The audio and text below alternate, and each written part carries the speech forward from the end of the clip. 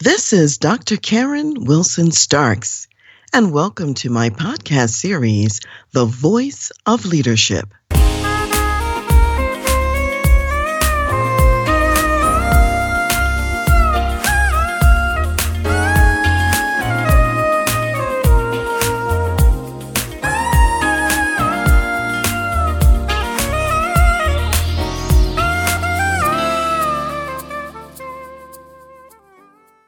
Recently, I read a very interesting article by Mary Flum for NBC News in Tampa, Florida, and she was talking about American families who are choosing to host Ukrainian families in their homes. And this is an interesting phenomenon because there are many people who are looking around at the war in Ukraine and they're saying, what can we do? How can we help? I even know people personally who have said, I wish there was a way I could host a family in my house because many families have extra room. Maybe their own children are grown now and they're empty nesters, such as the people that Mary talked about in her article. And so several people worked through a church, which is a Ukrainian church in Sacramento County, California, called Spring of Life Ukrainian Church. And somehow through the work of that church, they facilitated these exchanges where Ukrainian families would come to the U.S. and they would now live with an American host family. One of the things that's interesting about that is the host families wanted to do something so that they could contribute to the effort of providing help. And as they were helping, they also derived benefits as well. For some of the empty nest families in particular, now their house is filled with toys and children and laughter. And it's a sound and a sight that they've missed even for a period of time. It's, again, a cultural exchange, families getting together, sharing their lives together, and moving forward in a new way. It's not without its challenges. It's not without its difficulties because the Ukrainians who are coming to the U.S. are not coming in refugee status. There's a different status that's been attached to this called humanitarian parole status. And what's different about humanitarian parole is that it does not have any government benefits that you normally would have with refugee status. So there's no help with resettlement, there's no health care, no assistance with finding employment or anything of that sort. So the host families are taking on a lot of burden themselves in terms of bringing the families into their homes. And particularly if someone gets sick and there's no health care, that's certainly something to be concerned about. And I mention this because it's possible that even you, as an individual marketplace ministry leader, or you as your company and your organization, might see some of the needs that are left unfilled, and this could be your way of helping. You might be able to create a fund that provides financial resources to these host families for emergencies, for medical care, and for other things that are not covered by the government at this time. We also have learned, and Mary talked about it in her article, that many of these families are really burdened with all the paperwork that's involved. It's very difficult to fill out the paperwork that's necessary to really host a Ukrainian family. And so again, someone might create a service that walks these families through it. They say it's almost like a full-time job just to do it for one family in one situation. So imagine if you had a service that you provided and you were able to do this paperwork on behalf of the American and Ukrainian families, that would be a wonderful service to offer. I also think that in this scenario, we have an opportunity to look at models for how to intervene, models for how to operate that may be different from some of the prevailing narratives. So in a past show, I talked about the family in Ukraine that was living with the Russian soldiers in their home. And in that situation, the Russian government had modeled what it was like to go someplace, see something you want, and then just take it. And some of the Russian soldiers were taking things back to Russia that they didn't have back home because these were things that were missing and that they didn't have. They were modeling that. The government was modeling it, and the citizens were following it. And so here in this situation, there's another modeling opportunity. And this modeling opportunity is to say, what is the need right now? What resources do I have that I can bring to bear to meet that need?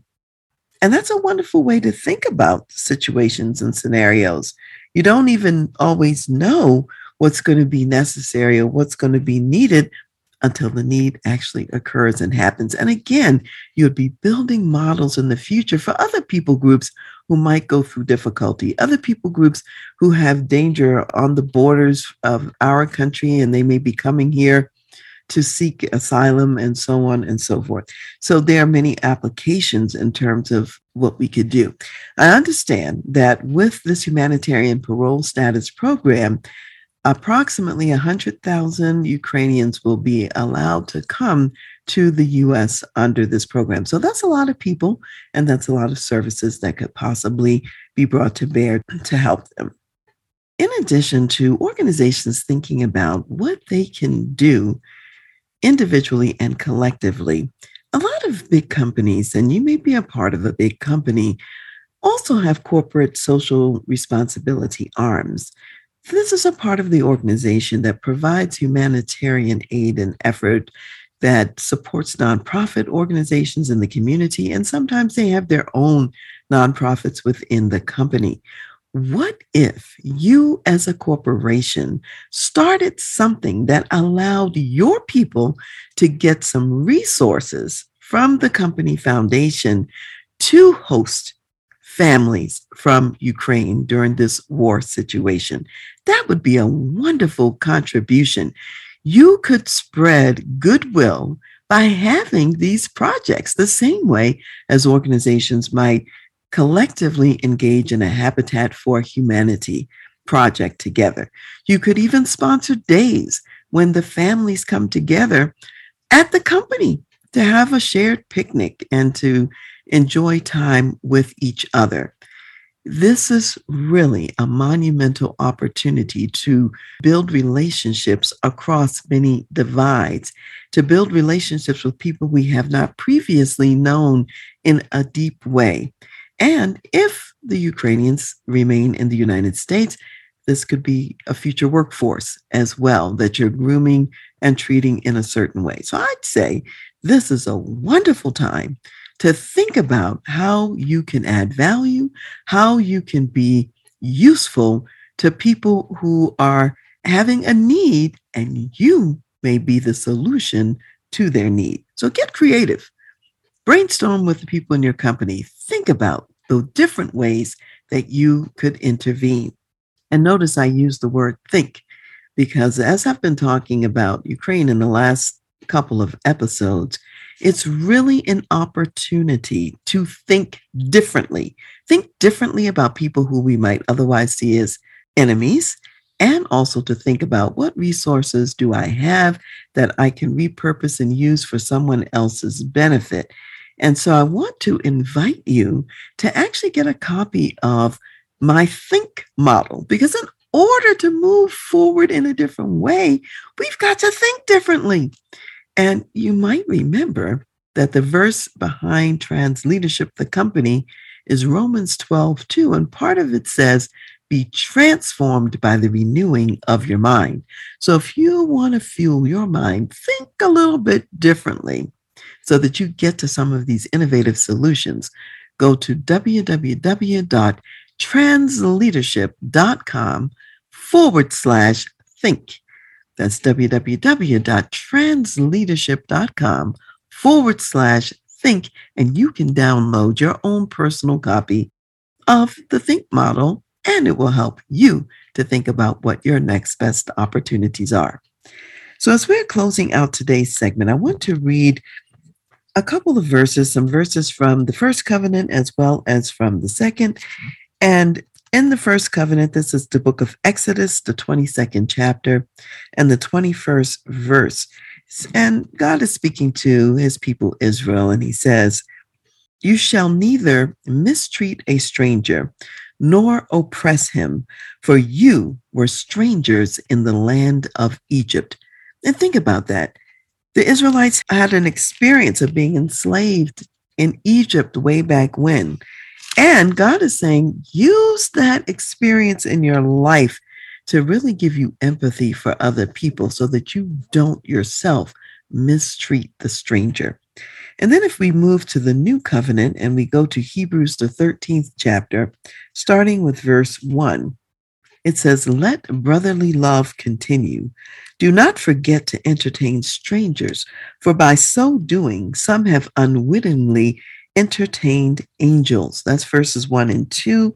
And I'll also drop down to verse 16, which says, but do not forget to do good and to share, for with such sacrifices, God is well pleased.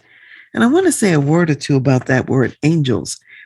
We think about angels as supernatural heavenly beings, and certainly that could be the case as well. And a more just everyday definition of angel, it means messenger. So it may be that someone who you host in your family or someone who you help in one way or another, they may be a special messenger from God to you, because God very rarely works in one direction. So God works to benefit the one who's helped and also the one who is helping, because ultimately he resources both. You never know when your heavenly messenger is bringing you a message from God.